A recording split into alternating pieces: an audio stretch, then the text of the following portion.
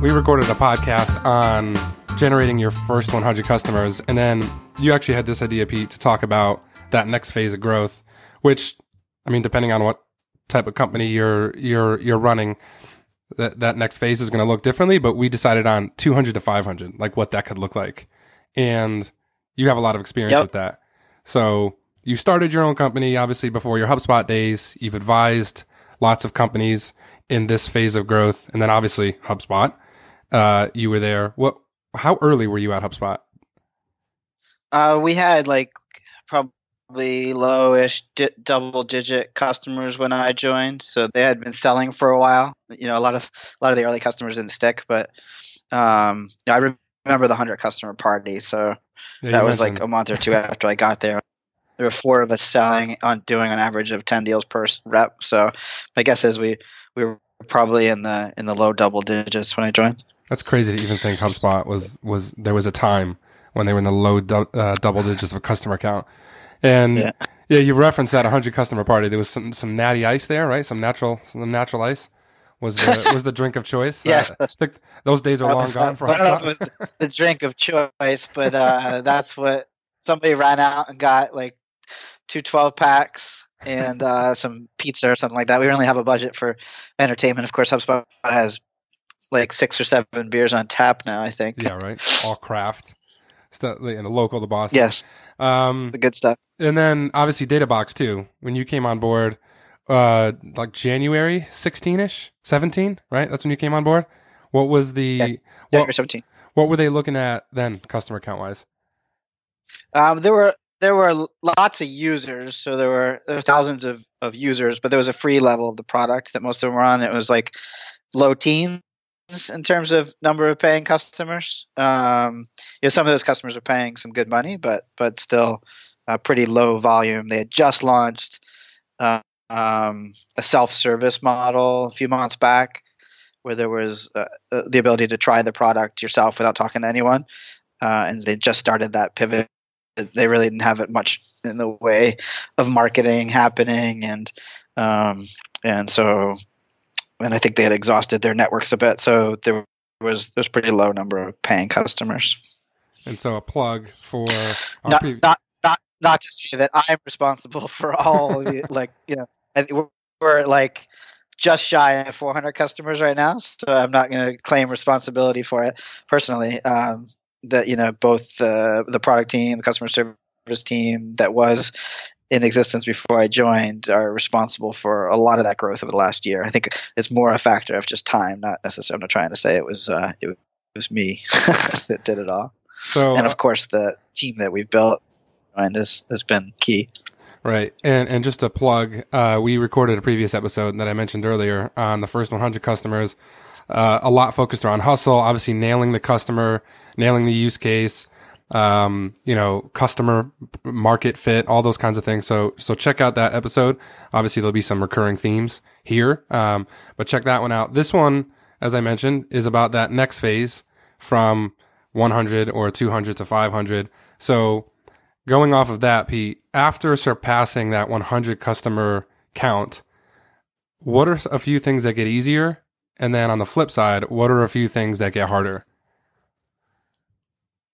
So easier, I'd say, like sleeping at night becomes a little bit easier, right? Everyone takes a lot of risk to start a company. The team that founded the DataBox had been at it for years, trying to figure out, how they could acquire customers and what would be the right product. Really, that, I hate the phrase, but that product market fit. And so once we got to 100 customers, I felt like, it was a reasonably safe assumption that we could get the next few hundred, next few thousand, even probably next few tens of thousands of customers, because we had figured out something that was compelling for them to buy, to continue to use. That wasn't like we woke up one morning and that happened, but through iteration, experimentation, listening to a lot of that customer feedback from those first 100 customers, doing case studies, things like that, we could feel a lot more confident that we have a product that we can now sell to lots of companies. So I'd say sleeping becomes a lot easier because you know that the risk that people took to join the company, it wasn't too foolhardy. I'm sure anybody that started something or joined an early stage startup can relate to that. Right.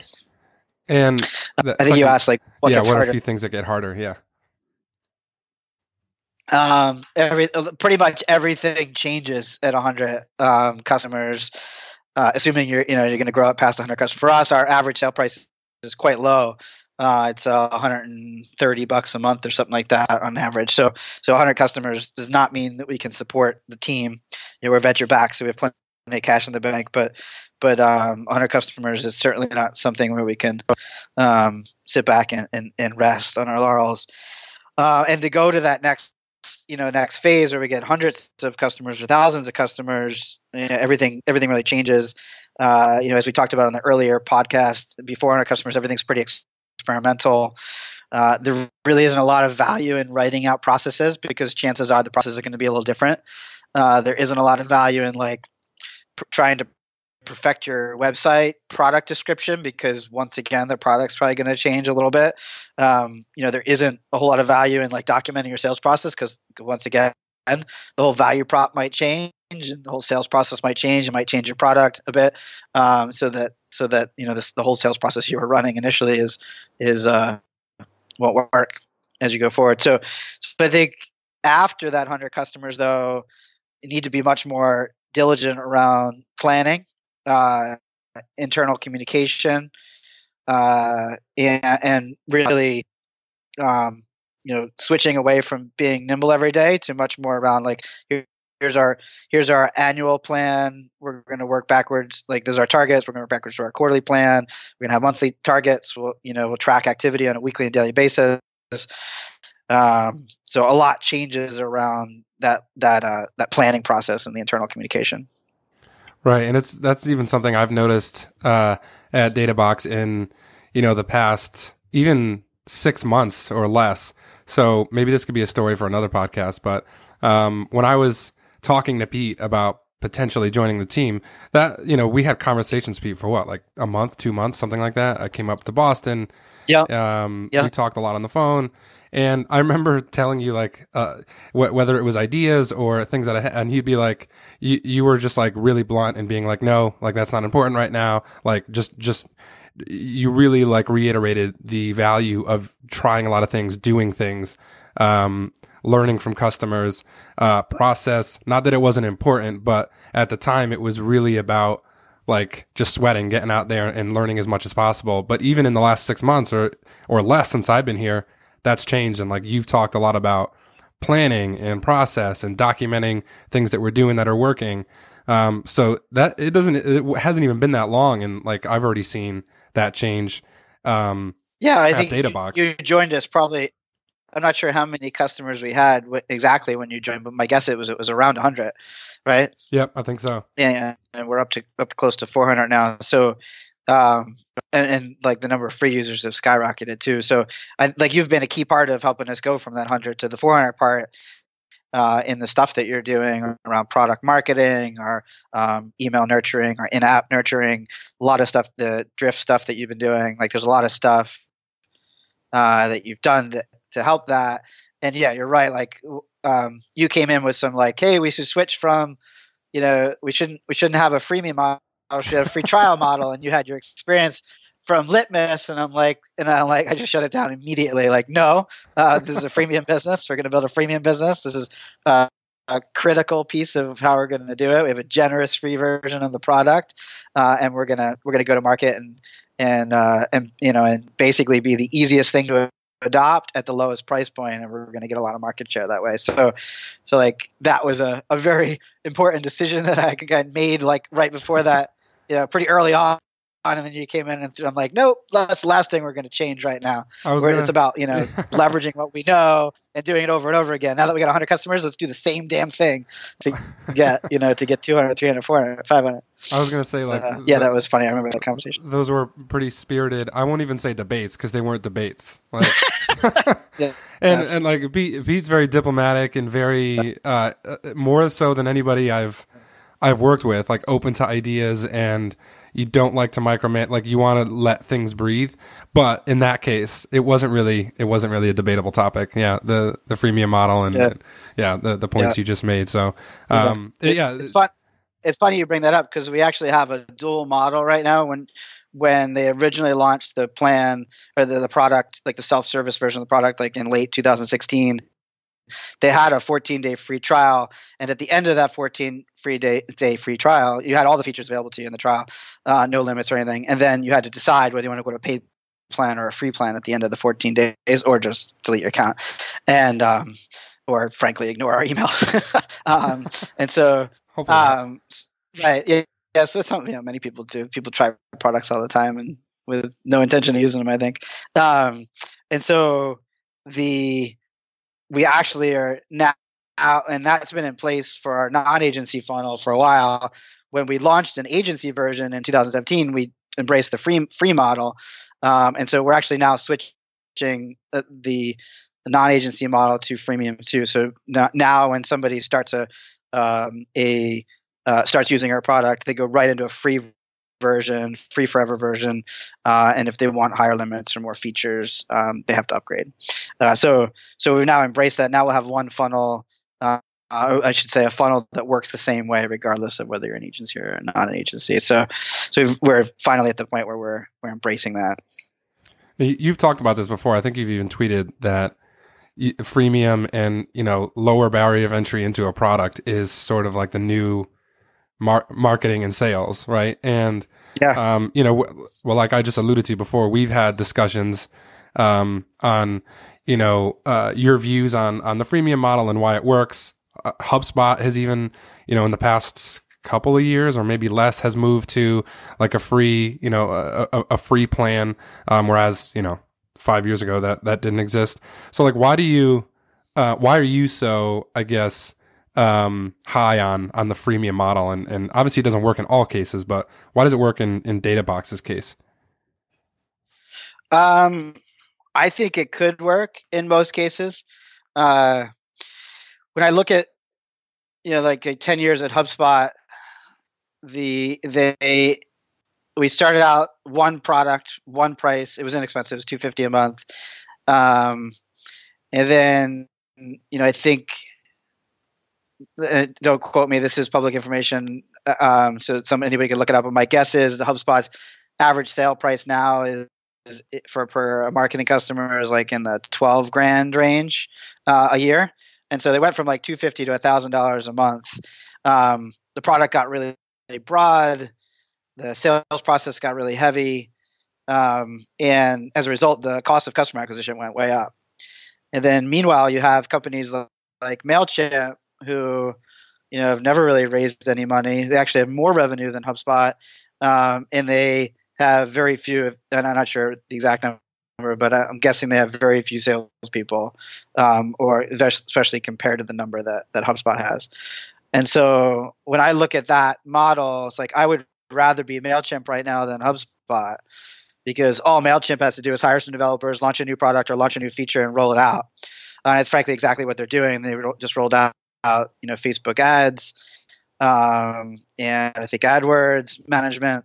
I think they just rolled out landing pages, and I believe they're all free. Like they're not adding any cost to it. And so they're keeping that very generous freemium model, very generous, pricing packaging model. And I think, when I look at the future, or when I think I see the future, I see potential disruption for the likes of, HubSpot, Marketo, Salesforce, as companies like MailChimp just keep reinvesting and offering more stuff at a lower price. It's really hard to go back and reverse that. And so I think the future of software sales in general is just, you invest in your product first, and you give it away. It's a lot easier to write a piece of code once and give it away thousands or millions of times than it is to hire enough salespeople to sell something 1,000 a million times. And then I think after product, the investment should be marketing. Marketing has significant leverage over sales too, since you can create content or figure out processes that allow prospects to self-educate themselves And then I think the final thing that any software company should invest is salespeople. Some people would say that's like what I just said is only true for SMBs, but in enterprise you need salespeople. I think that's still true today. However, I don't think it'll be true in the future. It's pretty easy to get into a large account through a department and expand from there with low sales effort. We have some Fortune 500 companies that use our product without ever talking to us. So I don't think I think the future of going to market with software will be freemium, and then marketing investments, and then sales investments. And you got me on quite a tangent there, John. It's a good one. And the reason I said that it might not work in all cases was just based on my own experience. For those familiar with Litmus, obviously, Pete, you are. Litmus is the industry standard in email testing software. And they had tried a quote unquote freemium model for about 6 months. And what we had found was it almost served as like, it was good enough. And what we hypothesized anyways was that a lot of customers who otherwise would have become paid were okay with like the more limited freemium model that could kind of get them some of the way there. And I'm sure there was a lot more that happened in terms of marketing that we could have done differently, nurturing and that kind of thing.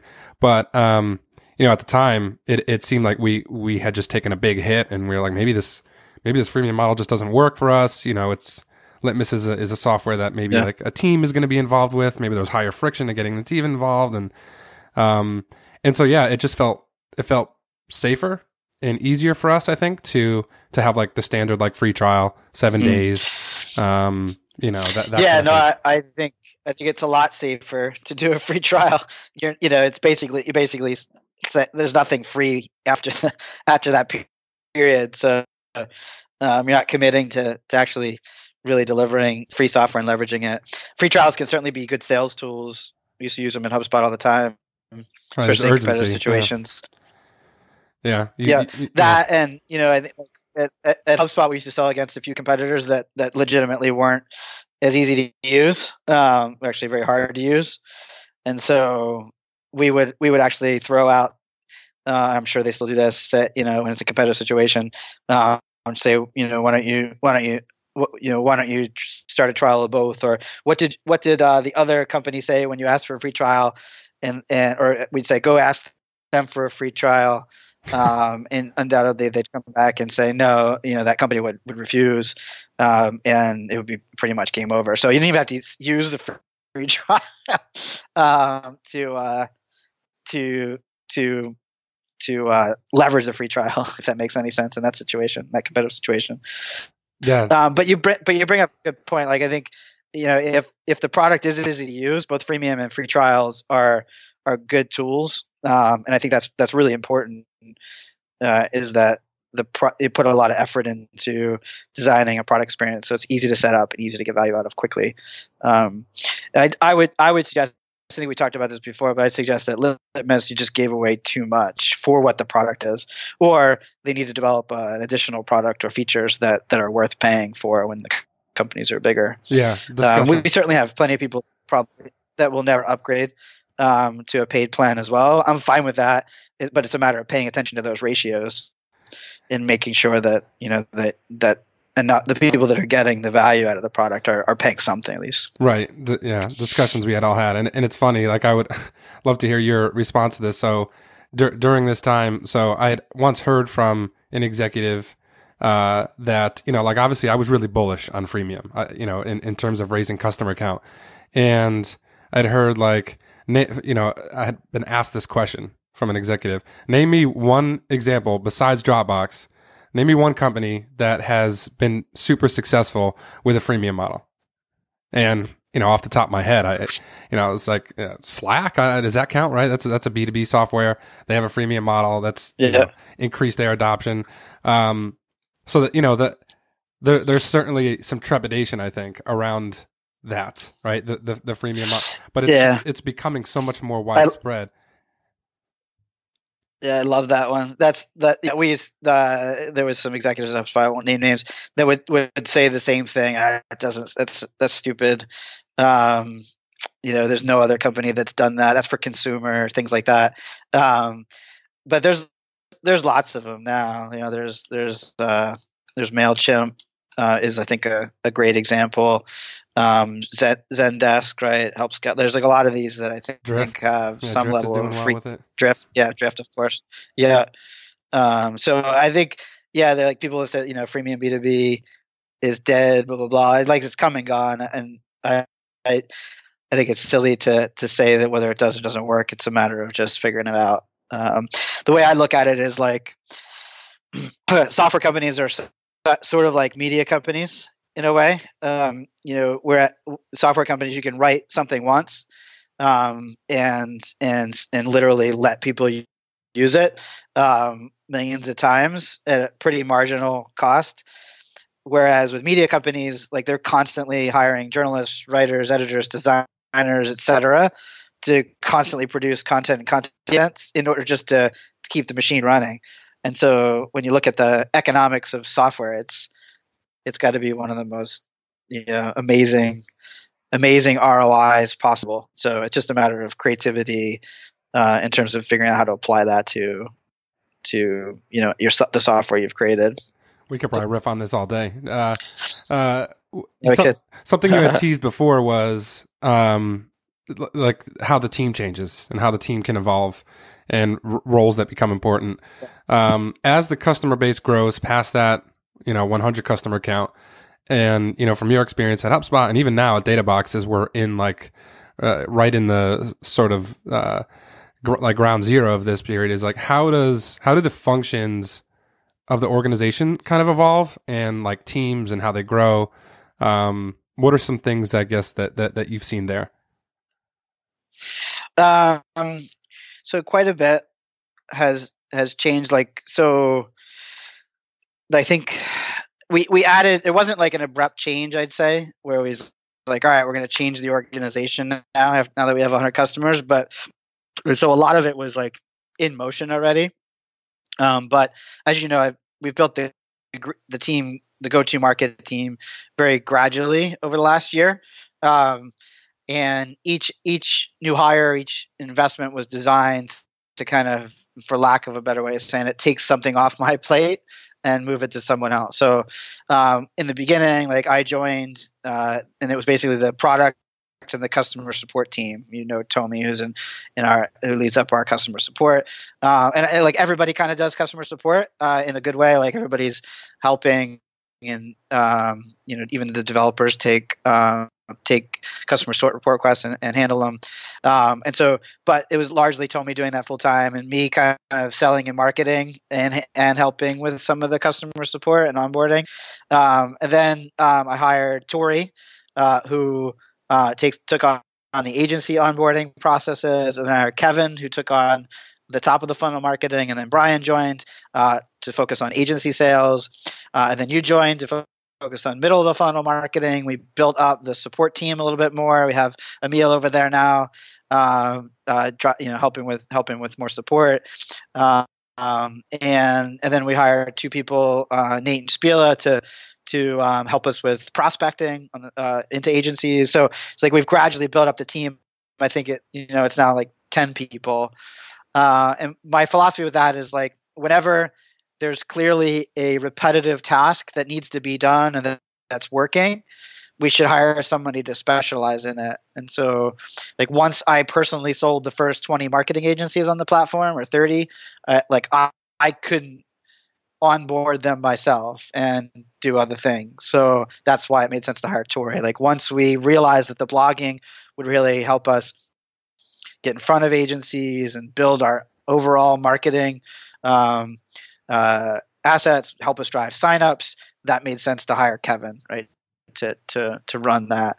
So I think it wasn't like an overnight thing, but each time we realized something was working, it was a matter of like hiring somebody to do that and own it.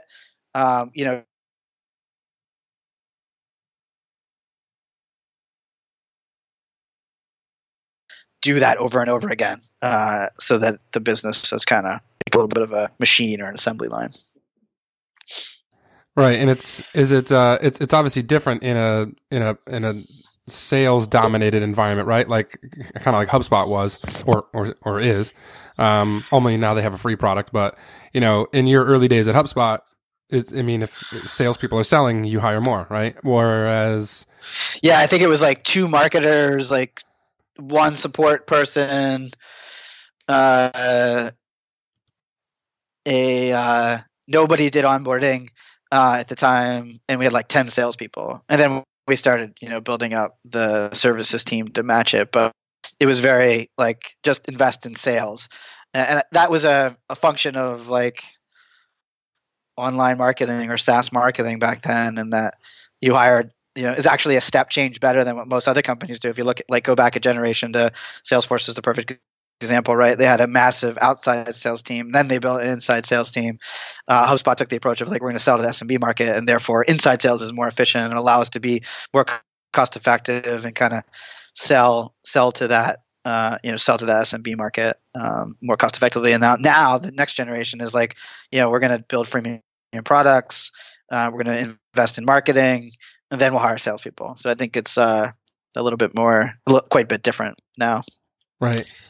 And again, we talked about this earlier. Growing to 100 customers really characterizes a lot of hustle, a lot of exploration, trial and error, a lot of one-to-one, what you call block and tackle methods of acquisition. How do you characterize like that 200 to 500 approach? Like, how would you characterize that? Well, I still feel like it's lots of hustle. It's like probably the same, if not more amount of hustle. I feel actually more pressure now than I did getting the first 100. Like, we worked hard at getting there, but it was almost like getting through tryouts in a way, right? Now we've like made the team, and now we're in the A League, and we have to actually win. And we have to hit set our numbers, set our targets, and hit it. So I still feel like it's actually more hustle than necessarily that first 100. I'm not sure. It's like I feel more pressure. Like last night, for example, we're in the process of tweaking, I should say, pricing and packaging a little bit. We rolled out a lot of new features, and so we're going to roll out some revised pricing. For any of our existing customers listening, do not worry, you're grandfathered on your current plan. We will not change your pricing. But we'll introduce new pricing for new customers, and like we want to get that done. It's really important to get it done now. It'll help us increase our average sale price a little bit, and a few other benefits, help us communicate our value a lot better by listing out these features and our pricing and all that. And so it's Sunday night, and my wife made dinner, and she's like, "Hey, dinner's ready if you want to eat with us." And I'm like, "I'll be out there in a minute." And like 45 minutes went by, and I realized like they're putting the dishes away, and I'm like, I'm such an ass. And so I'm like, all right, well, what are you guys doing now? And we ended up playing some board games, and so we didn't get done till like 9 o'clock at night doing that. And I'm like, oh shit, I still have to go do pricing, and like the setting pricing is really complex. There's so many factors. So the last thing I want to do on Sunday night. But 2 hours later, I got it done and shipped it off, and the team that's putting together a bunch of the product limitations and the new pricing page and all that's in Slovenia. So I wanted to get it to them in their morning. So I don't know. I feel more urgency, more stress now, I think, than I did in that first 100. That explains why I got some emails from you late last night, because I never get emails from Pete past like even like 6 o'clock. I mean, it always seems like Pete is really good at shutting off when he needs to. But last night, I got some emails late, and I was like, man, this is pretty uncharacteristic. I guess that maybe I shouldn't be checking my email that late, but yeah, I guess that explains. Yeah, feel free not to. I do not expect people to check their email. You should. I don't want to interrupt your family time or be that guy. I think the first few years of so I had a startup for like 4 years before HubSpot, and then HubSpot was clearly a startup, which was pretty high pressure. It's a good working environment, but the goals were lofty, especially in the early days, and the resources to hit them were were basically our time. And I worked way too much in both of those scenarios, both in my own startup and at HubSpot, and lost track of the importance of family time, friend time, my own time, being healthy, exercising, and all that stuff. So, once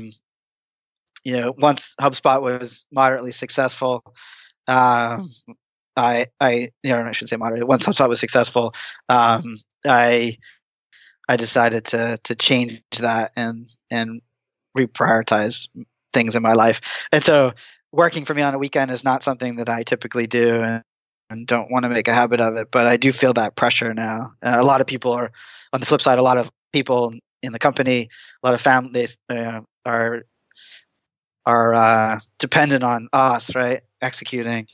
There's a team of now, like, I think 18, 19 people at DataBox. And so our success determines the success of them and their families. And same thing with our customers and partners, right? They're investing their time into to learn and use our platform. And I feel that responsibility to make this a very successful business so that we can continue to not just provide the value that we're providing, but continue to add to the value we're providing. So I guess that's the motivation, but I think it's important to balance life and work.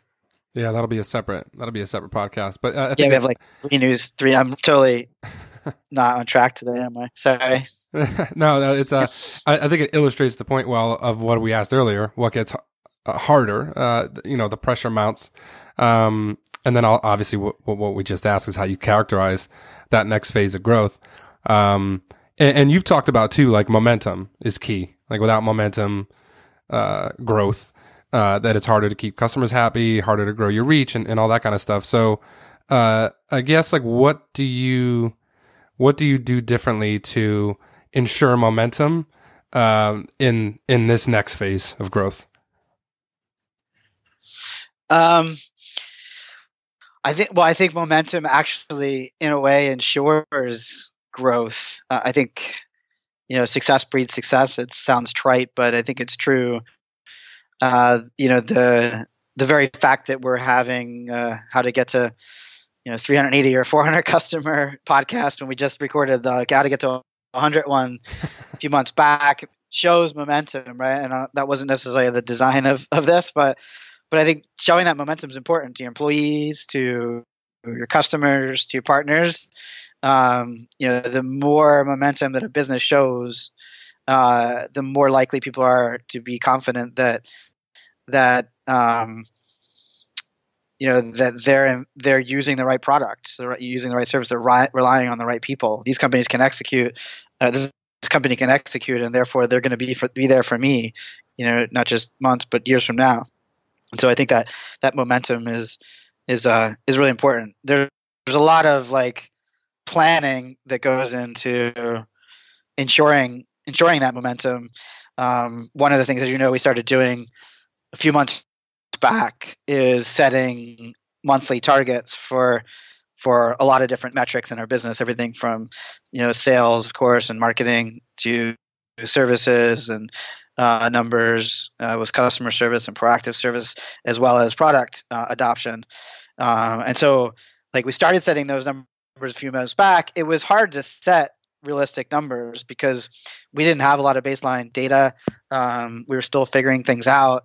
But we started doing it nonetheless. I think in this phase, what really changes is that we have to be more hardcore about setting them accurately and then hitting them. Before when we missed, say, a PQL target, or even like a monthly sales target, which we did once or twice. Like it wasn't as huge a deal, but now it's critical that we hit those numbers, because if like we don't hit our traffic number or sign up number, then we're not going to hit our sales number, and that means we're not going to hit our upsell number. And there's all a slew of other downstream things that impact the success of the whole company. So I think at this stage, it's so important to set numbers, hold people accountable to hitting them. If you don't hit them, we either need to reflect on the strategy or people need to work harder. I think that's what. That's what changes, and it's all because momentum is so important. Right. And sales and marketing being dependent on one another. And I mean, really the whole org being dependent on each other. But something this is pretty serendipitous because I just saw that you tweeted something about this morning about sales and marketing alignment. How it used to be, the question used to be like, how can marketing help sales? Which obviously is famous for causing a lot of friction between marketing and sales teams. But now you've sort of, and this has kind of been reflected in some of the things we've talked about today about freemium and that kind of thing. But like, it's also about how can sales enable marketing too, right? Yeah, I think like sales and marketing alignment is critical. Sales and marketing and services alignment is critical. Alignment in general in any company is critical across all functions. And so, but I think HubSpot, Marketo, a few companies have really popularized this concept of sales and marketing alignment as a very simple thing where you define a qualified lead, whether it's marketing qualified lead or sales qualified lead or the product qualified lead, whatever, but you define that qualified lead and then you calculate how many of those qualified leads you need in order to hit a sales target. And then you make marketing responsible for hitting those sales qualified leads, those numbers every month so that sales will hit their number. And, if marketing fails, that means sales is going to fail and marketing is not allowed to fail at that. And then there's also this whole concept of sales enablement, which is really a marketing function where you're helping to create content or create materials or create process or internal systems that help a salesperson kind of more efficiently do their job, more effectively do their job. And I think those things are all great. But I think what companies are missing is the opportunity for sales to help marketing. When you peel back what a salesperson is, they do things, how they do things, it's one-on-one. When you peel back what a marketing person does things, it's one to many, or it impacts lots of people. And so, I think being so focused on just one way of doing sales and marketing alignment basically makes systems where people are kind of missing the forest through the trees. And I think there's a big opportunity for salespeople to think, how can I help marketing do their job better?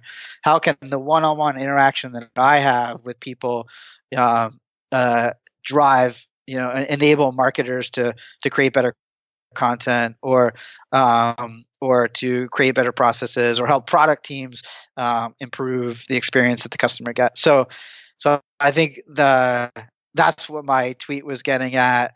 We're doing some of that here where you're doing a lot of that, right? Where you're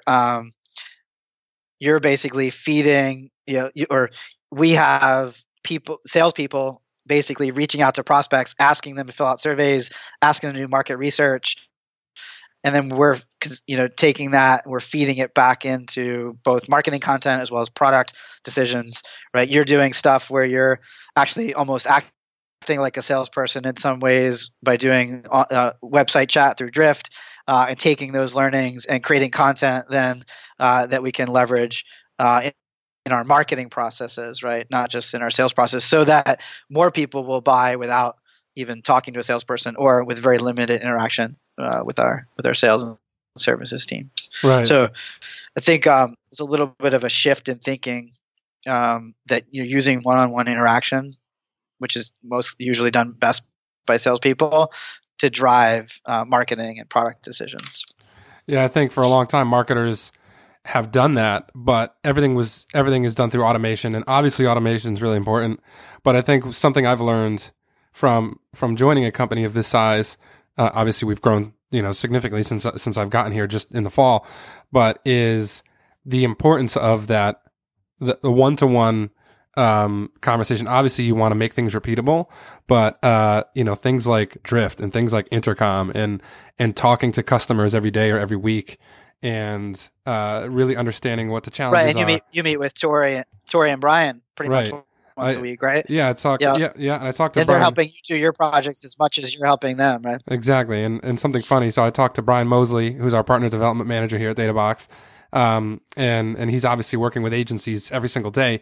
And so I was talking to him last week, and it was funny. I think it was on Friday. I told him, Brian, because he had mentioned, so we're using Drift, and I've gotten into a lot of conversations with prospects from our homepage or certain pages of our site, like our integrations page, where people might have some questions. And I jump right in. I keep my Drift Messenger open on this display monitor that I have, and anytime a conversation comes up, if I can, I jump right in. And I've scheduled a bunch of meetings with Brian through that. We find some qualified customers. They have some questions. I tell them about Brian. They're thrilled to get on the phone. And so Brian tells me, "You're my," I forget what exact word he said, but he's like, "You're my favorite BDR right now." And I told him, I was like, something I've learned from being at a company of this size is that marketing looks a hell of a lot like sales. And he goes, "Well, you want to know something I've learned? Sales looks a hell of a lot like marketing." And I think it's just kind of points to like how things have evolved, even in the past few years, with freemium and, through website chat, having more one-to-one conversations and being closer to the customer. So, I think, we're still small enough where that alignment is relatively easy, but I imagine that gets more challenging as you scale. I would assume that's something you probably saw at HubSpot, right? As the team continues to get bigger, more elements come into play, and it might be a little more challenging to be able to hit that alignment that you need. Yeah, I think we're already, feeling it now too. Here is that alignment becomes a lot harder as you specialize roles, because then the people you hire don't have any visibility or knowledge of what the other people do. And it becomes easy to say, "Oh, they suck. They missed their number." Or, "Why is that person get treated that way? They're not performing," right? Like there's all these different reasons why I think things break down, or why are they getting resources when we're not, right? And I saw all that stuff at HubSpot. But even on our scale, I start to see it now. And I think that's another big shift from like 100, when you get, from before 100 to after 100 customers, is that when you start specializing, planning becomes really critical. Like before 100, like it's almost useless to do a lot of planning, because by the time you start doing stuff, you're going to realize like this is a stupid thing to do. We should go do this other thing. And so by the time you like set a plan, it's dead. I think there's a phrase like the best laid plans often go awry, or something like that. An old phrase. And I think that's true before 100 customers. After 100 customers, it's quite different. Things get a lot more complicated. Planning gets a lot more critical. A lot more people are dependent on change, or are impacted by changes, both internal and external. And so, planning becomes really critical at the stage. Right. Yeah. Goal setting, planning. And then I think the last thing that you had mentioned to me before, saying no to things. Right. Cause it's easy to get distracted with new things. And you've talked a lot about like the switching costs and distraction costs being too high. Yeah. So like, is there a balance there? Because obviously you want to experiment with new things, right? Or try different things that could influence sign up to paid, or visit to sign up. Where's the balance there? So yeah, the way I balance this is not, I wouldn't recommend necessarily, but this is me, and I'll share what I do.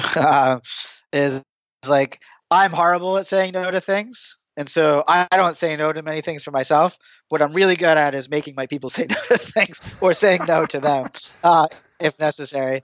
I don't think that's the best practice, but I love the brainstorm. I love to experiment. Like the figuring things out, to me, is the fun part of running a business. I think one of the reasons I wanted to be CEO is because I always get to figure out new things. It's like there's always new challenges, because I have my hands in a lot of different things. And so I'm not great at saying no, but it is critical to say no. And I learned this the hard way, I think, at HubSpot several times. And my old boss, Mark Roberge, was really good at getting people to focus in. And I think he was the right guy to take HubSpot to 100, from 0 to 100 million, because he was so good at saying no and making people focus. And then like his thing would be like, what are the 3 things you're focused on right now? And he would be so adamant. I'd say, well, here they are. And I'd list off like 6. And he'd say, nope, that's 6. What are the 3 things you're focused on? And so he would force me to do that. And then, what happens after that is like, you pick those 3 things, probably through lots of conversation with lots of people, and up and down the org, and all that, and then like those three things are the three things you focus on for a long period of time. And as an organization gets bigger, it's like that period of time is longer, to the point where most organizations that are a few hundred employees or more, like they pick those three things for the year, and that's all they focus on for a year. I think in an early stage of things, like you're picking three things for the day, and those three things might change. But at this stage where we're at, where it's like 100 to 500, I think it's important to pick three things for the month, and focus on it. Usually that's one, maybe two things for the day, and so I think it's really critical for focus. It's also really critical to make sure that people are working on things in unison. Like, we don't want you focused on increasing our average sale price and Brian focused on increasing our volume of deals, because those two things are probably going to compete in any business.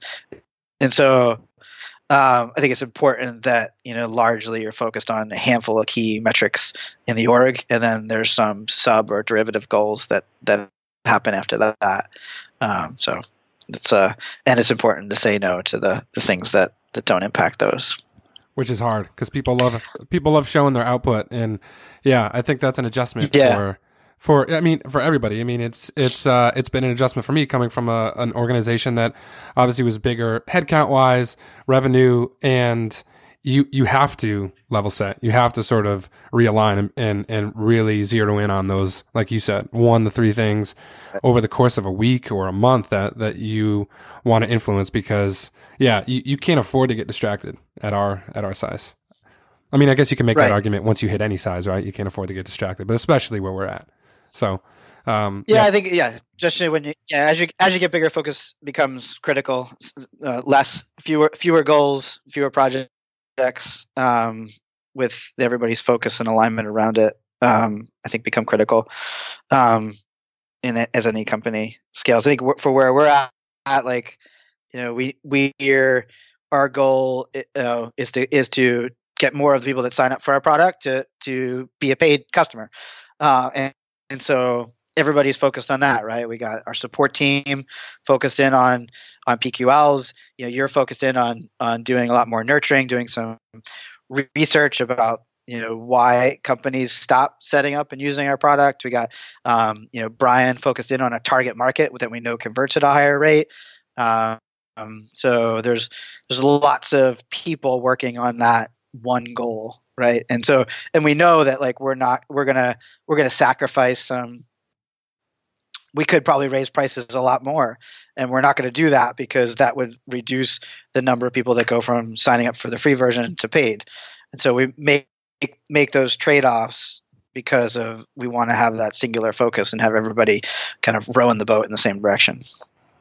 That's great, and that's a good place, I think, to leave off. And I think, like Pete alluded to earlier, this wasn't intended, but this episode and the previous one sort of coincided with where we were at as an organization, which, when we first launched Ground Up, was one of our goals was to not just talk to people and interview really smart people on their journeys in building businesses from the ground up, setting goals, tracking performance, and succeeding, but also like sharing ours as we're going along with it. And so I think this was really great that we were able to sort of record this conversation at a time where we're right in this phase.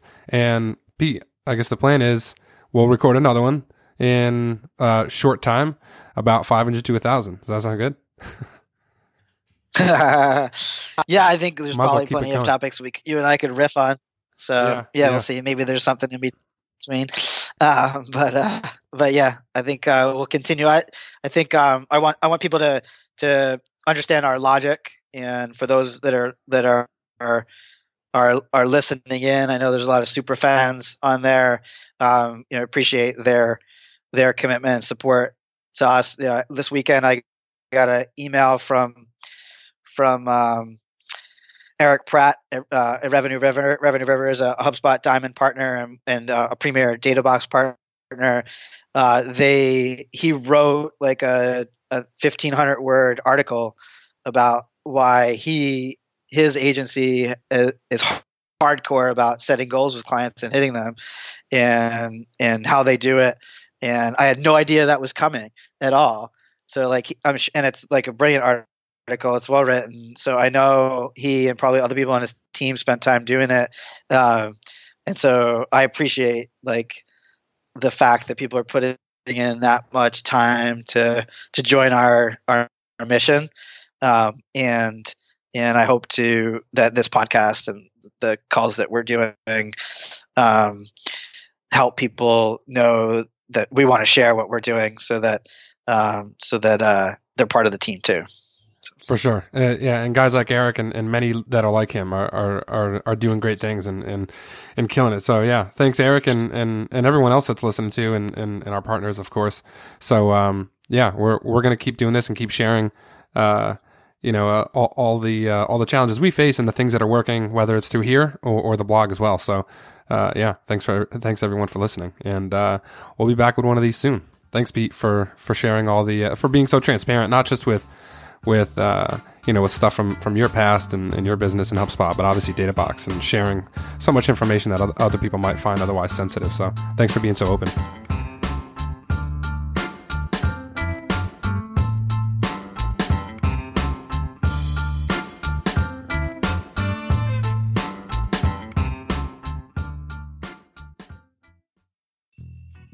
Thanks so much for listening. If you found this episode valuable, check out our other episodes or subscribe to get new ones.